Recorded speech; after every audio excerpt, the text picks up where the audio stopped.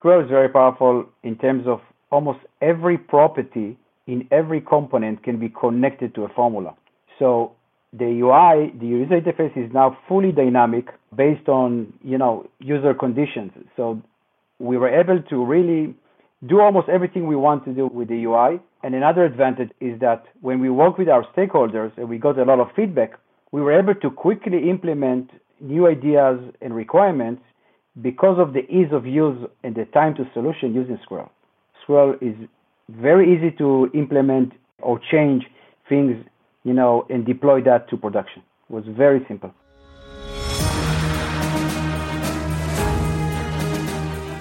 Welcome to Limitless BI. This is the show where we interview real-world, innovative business leaders who are seeing beyond the data to produce tangible results in their organizations using business intelligence. With your host, founder, and CEO of Infosol, Paul Grill. Well, welcome to our next edition in the series Limitless Business Intelligence. This is the program where we talk to people who know a lot, or maybe not so much, about business intelligence, but always share their fantastic views and thoughts with us with regards to where they see business intelligence moving. And today I have with me very special guest, Ziv Barzilai, and he is the Director of Product and Engineering at Salesforce. And welcome back also to great guest, Donald McCormick, the Chief Strategy Officer at Squirrel 365. So welcome, Donald. Welcome, Ziv. Good to be here again. Yeah, same here. So Ziv, I wanted to start with you and tell us a little bit about what you do there at Salesforce and a little bit about your background and how you got there. So I live in Israel and been working at Salesforce for the past 2 years in an innovation team that's called QBranch. This team basically provides business application for various groups within the company, solution engineers, account executives, and others. It's the cutting edge technology that we use, and we are really, I'm happy we get to innovate and make an impact within the company. Before that, I used to work in various roles within product marketing, whether it was Click Software before it was acquired by Salesforce, and before that, used to work in Strauss, part of appliances. So it's more of a B2C kind of business. And before that, I had a long career in capital equipment semiconductor. I got to spend 10 years relocation in the U.S. Was very fun. Was a lot of great adventures, and finished my electrical engineering degree at Arizona State University. Oh, wow. ASU. That's where I live. Yeah, it's an amazing place. Yes. The party school of the USA, as it's known. Absolutely, yeah. Wow. Well, that's fascinating. And tell us a little bit about, the current project you're working on there at Salesforce and how, you looked for, solutions, and particularly, in the business intelligence world and so forth, and what you're actually doing there today. So currently I'm leading a team of development that we focus on developing the next generation of a value framework, as we call it. It's much more than the simple ROI calculators that everyone is using, Excel or other simple tools. We actually were able to create, using Infosol and Squirrel, to create a true self-service tool for our account executives. As you know, account executives, the sales team, are pressed for time. They don't have much attention span. They really need their self-service tool to work as simple and robust as possible, and this is what we strive to. That's fascinating, of course, because knowing many salespeople, I know that they are probably the worst people in the world for sitting down and using an application or even, using technology in general. So when you said, create something, simple, I mean, have you actually managed to cross that magic bridge and get that user adoption amongst your sales force? Yes, it wasn't easy at the beginning. We went through different design approaches, and finally, we were able to balance between how do we capture as much as possible use cases and still provide a more intuitive UI that the account executive can actually use themselves. And we were actually very successful because we have about 3,000 account executives using the tool right now. We just rolled it out a year ago. and we were able to touch more than $250 million annual contract value. And I think that's impressive for just the first 12 months of rolling out the solution. Wow. 3,000 salespeople using the app and $250 million in ACV. Oh my gosh. Those are amazing numbers. But along the way, I mean, getting, as Paul said, I mean, I've been in many companies where, I mean, sales guys are even reluctant to use the sales automation tool that they've got, Salesforce, for example. And it's not because they're bad tools. It's just, as you say, they're busy and sort of focusing on the sale, and it feels like overhead. Are there any particular things that you've done? I know simplifying the interface, making it self-service is really natural, makes sense. But are there any other tips you would have for people about how to engage salespeople? Because if you engage salespeople, you can engage anyone. So it's a good tip for sort of systems in general. Yeah, I think that our salespeople actually took the time to learn, invest in the tool and using it because they see value in the tool. And one of the things we did is we saved a lot of prep time, a lot of overhead time. So, for example, if an account executive, a salesperson is preparing for a meeting, he needs to really look for different assets we call documents, proof points, success metrics, all of the relevant information in order to really reinforce the message or reinforce the ROI calculation that they present to a customer. What we've done, we created a single one-stop shop that brings all their information, filter it based on the customer value driver selection or initial discovery steps. We really filter down in providing the exact information that the account executive needs in a single value framework. So they don't need to go outside, pick and choose, mix and match, and try to get familiar with all of the company sources of information. And by that, we created a single source of truth that they can quickly get the right information they need to tailor to their customer or their opportunity. So that's really interesting from the standpoint of, okay, I'm a salesperson and I now have this application that's going to help me, right, to justify the cost of what I'm going to sell to my customer. So I have this return on investment type calculator. And I can just sit there then with my customer, ask them a few questions, plug it into my application, and voila, I can show them, okay, this is how much money you're going to save in 1 year, in 3 years, in 5 years, in 7 years. I mean, am I making it too simple, or is that exactly what it is? Essentially, this is the flow that we took, but it has much more into it because when you sit down with your prospect or a champion, when a salesperson is engaging his champion, he needs to build trust that and confidence that we can deliver 5 or 10% improvement on selected value drivers. And I think this is what we did. We invested a lot of trying to bring all of the company expertise, proof points, success metrics, customer stories, analyst reports, you name it. All of the sales asset is now available and filtered down to what the customer needs to hear. And then by that, we are delivering a much more convincing story and success metrics that the customer can actually take into the decision-making process and present a much more solid business case, which help drive decision much faster. So if you compete with 2 other vendors, they come with a simple Excel file. We come with this very impressive and detailed business application, and we put it in the hand of the prospect and the customer. So the customer can actually use what we create and simulate different success metrics or different use cases, and then convince the stakeholders internally and get the budget much better than any other internal stakeholders that come up with a simple Excel file. So everyone can put numbers in an Excel file, but when we justify the number, it makes the whole difference. So that also obviously has a lot to do with what Donald asked about earlier in terms of the user interface and making it simple and easy. What kind of visualizations have you utilized in order to make that happen? So we actually used almost all of Squirrel out-of-the-box components. We were able to tailor them to our design language. We barely saw any limitation of those components.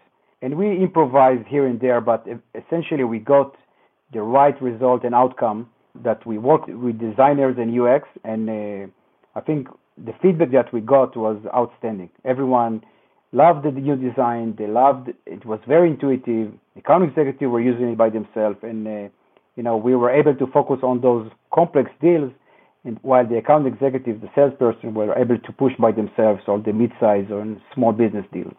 What was the magic sauce, though? Was it, obviously, was it bouncing graphs? Was it sliders? What was it that really got them excited and really makes this user interface, get 3,000 salespeople to use it? So we started with the approach of start simple, and then if you have special requirements because you are using a complex use case, we are enabling more capabilities in the UI. And the flexibility that Squirrel provided us was the advantages of that we were able to use a lot of conditional UI.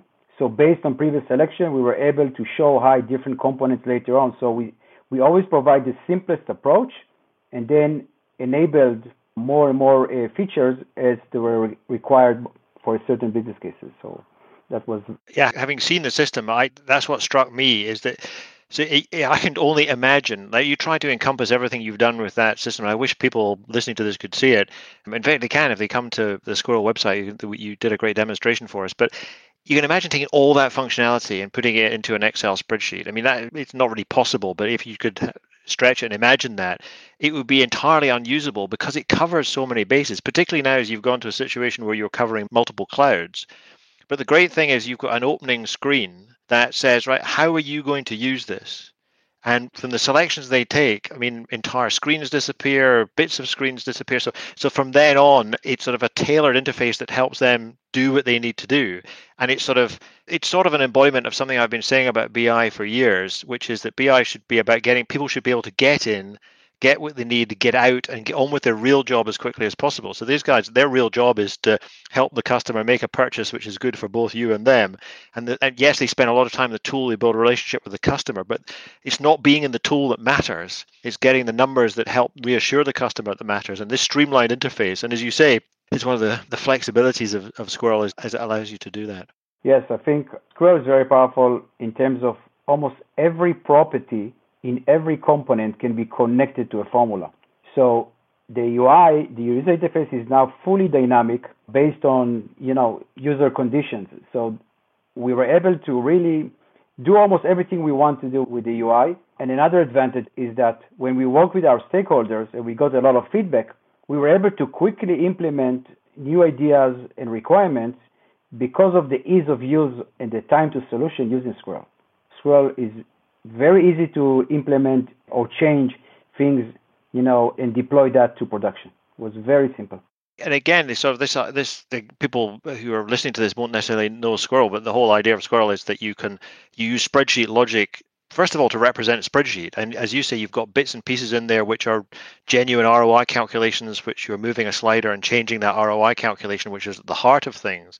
But then you can also use the same skills, the same spreadsheet logic to say, well, when they select this, take away those 4 options. Or when I select this, make the range on this slider bigger. And it just becomes a natural thing to do.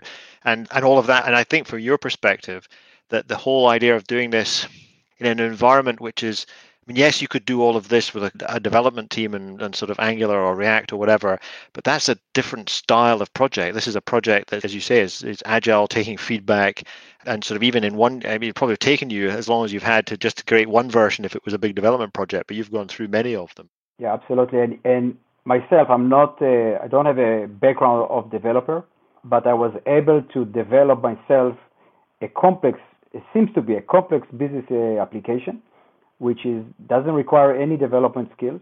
And the fact that the Squirrel front-end and back-end are seamlessly connected to each other in very intuitive way. It's very easy to add a component and connect it to a logic in the back-end. You don't need to have any background in development or coding to do that. Yeah, that's also a really interesting part of what's, your choice here. Donald mentioned, yes, you could have done this as a custom application, but instead you chose to use a low-code, no-code tool that, is more inclined to, be used by a general user, that must have saved you some time, but also because you're saying of the flexibility, it must have saved a lot of cost and resources as well. Is that right? Yes, actually, people that saw the business application we created said, okay, you probably use 20 developers to deliver that, and you probably have a big QA team. And once they heard it's only myself and another developer, they were astonished. They were so surprised, and they couldn't believe that. I mean, it really looked like there is an entire team of development behind it that delivered such a high level of business application, which is really a magic here. So the flexibility, the speed of time to solution really allow us to deliver something in just 2 people. So this is all amazing, but at the other end of things, I'm intrigued because looking at, if you saw a demonstration of the tool, in many screens, people would say, well, that's a dashboard. Because almost every application has to have a dashboard because you've got information in there which you need to display. But as you've described it, it's more of an application which sort of contains sort of BI sort of capabilities. I'd be interested, I know what you call it, but how would people in Salesforce refer to it? Do they talk about it as a dashboard or an application or just a value calculator? How's it referenced in the wider organization? So it has no resemble, or it doesn't look like a BI or a dashboard. People look at it as an application, as a full-blown application end-to-end. We started this project by looking at the off-the-shelf BIs. We look at SAP, Microsoft, and others. And I was not able to get to 10% of the customization that we can do with Skrill. I mean, the fact that in any other BI, you have to use a structure table with a repeatable structure between each of the records, and there is so much you can do with the UI. The out-of-the-box doesn't give you much customization. And I think Skrill provided a very big, wide range of components, customization, and every new release, you're adding more and more features. So any feature that you release, we immediately use, and I think that we got to a level that it actually looked like a business application, not as a BI. So to the folks at Salesforce, it's an application. Yes. And so let's talk a little bit more about that, because as an application, it's not just viewing information, but you're actually writing back information as well, right? Yeah, using Infoburst. Infoburst is very powerful connector between Skrill and our Postgres database. You can really create a simple connection between Skrill dashboard and the database behind it. So we can read, write, and manipulate data very easily now. So, for example, I can add a component, connect it to a logic in the backend, and quickly link it to a query in Infoburst and connection directly to existing table or new table in our database.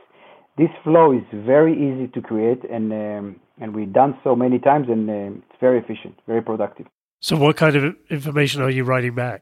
We store all the business cases that we create. So each user creates a business case, and there are a lot of text and mainly business case numbers. So there's a lot of percentage numbers, dollar values.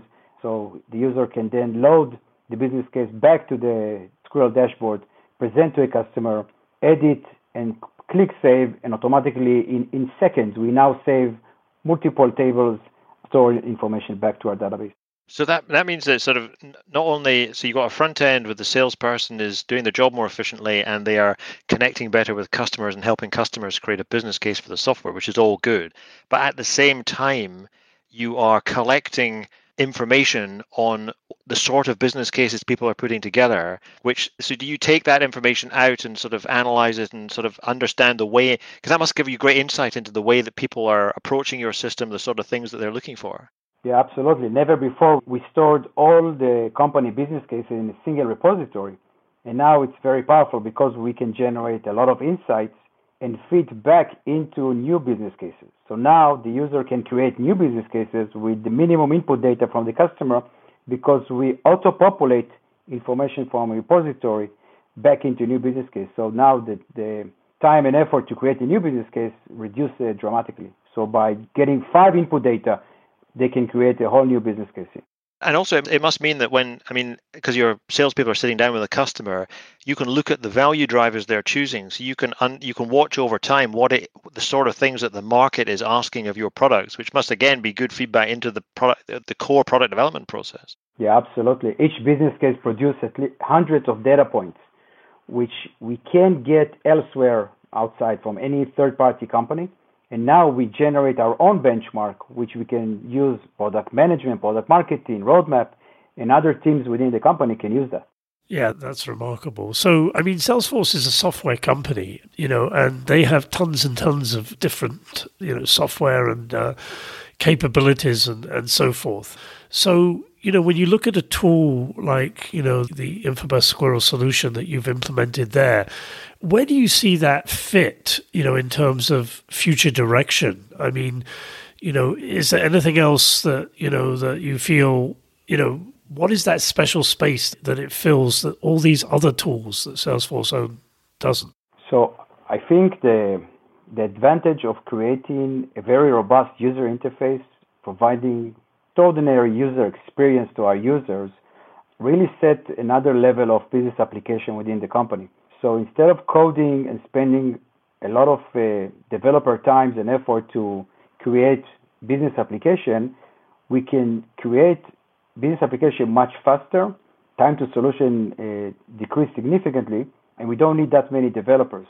So I see in the future that more and more application will start leveraging InfoSol and InfoBurst in order to get more apps to our stakeholders, and it's highly productive, efficient, and save us a lot of overhead internally. Yeah, I can see why you're a director innovation group there, because what you've done, Ziv, is absolutely remarkable.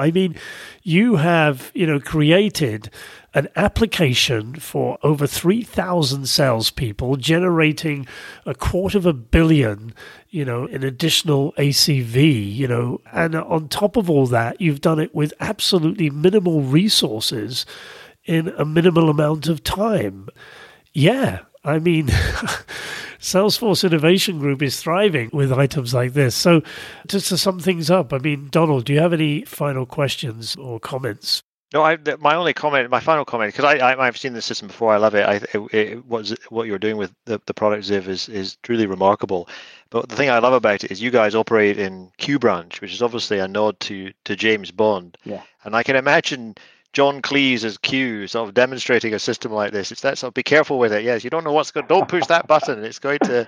So yes, but it's no. The innovation is remarkable, and sort of. And so, yeah, just every time we talk and every time I hear more of the stats and see what you've done, it's a great. We learn stuff about our product watching you do things with it. So it's a great win-win for everybody. So yeah, it's good stuff. Thank you very much. Excellent. Okay, well, thank you both, Ziv and Donald. This has been a really, really excellent session, and thank you both again for your time. No problem. Great to speak. Thanks very much. Same here. Thank you very much. Bye-bye. Thanks for listening to this episode of Limitless BI. To read the full show notes, including any links mentioned during this conversation, head on over to limitlessbi.com. There you'll find all the different ways to subscribe to the show and resources that will help you and your business become more limitless.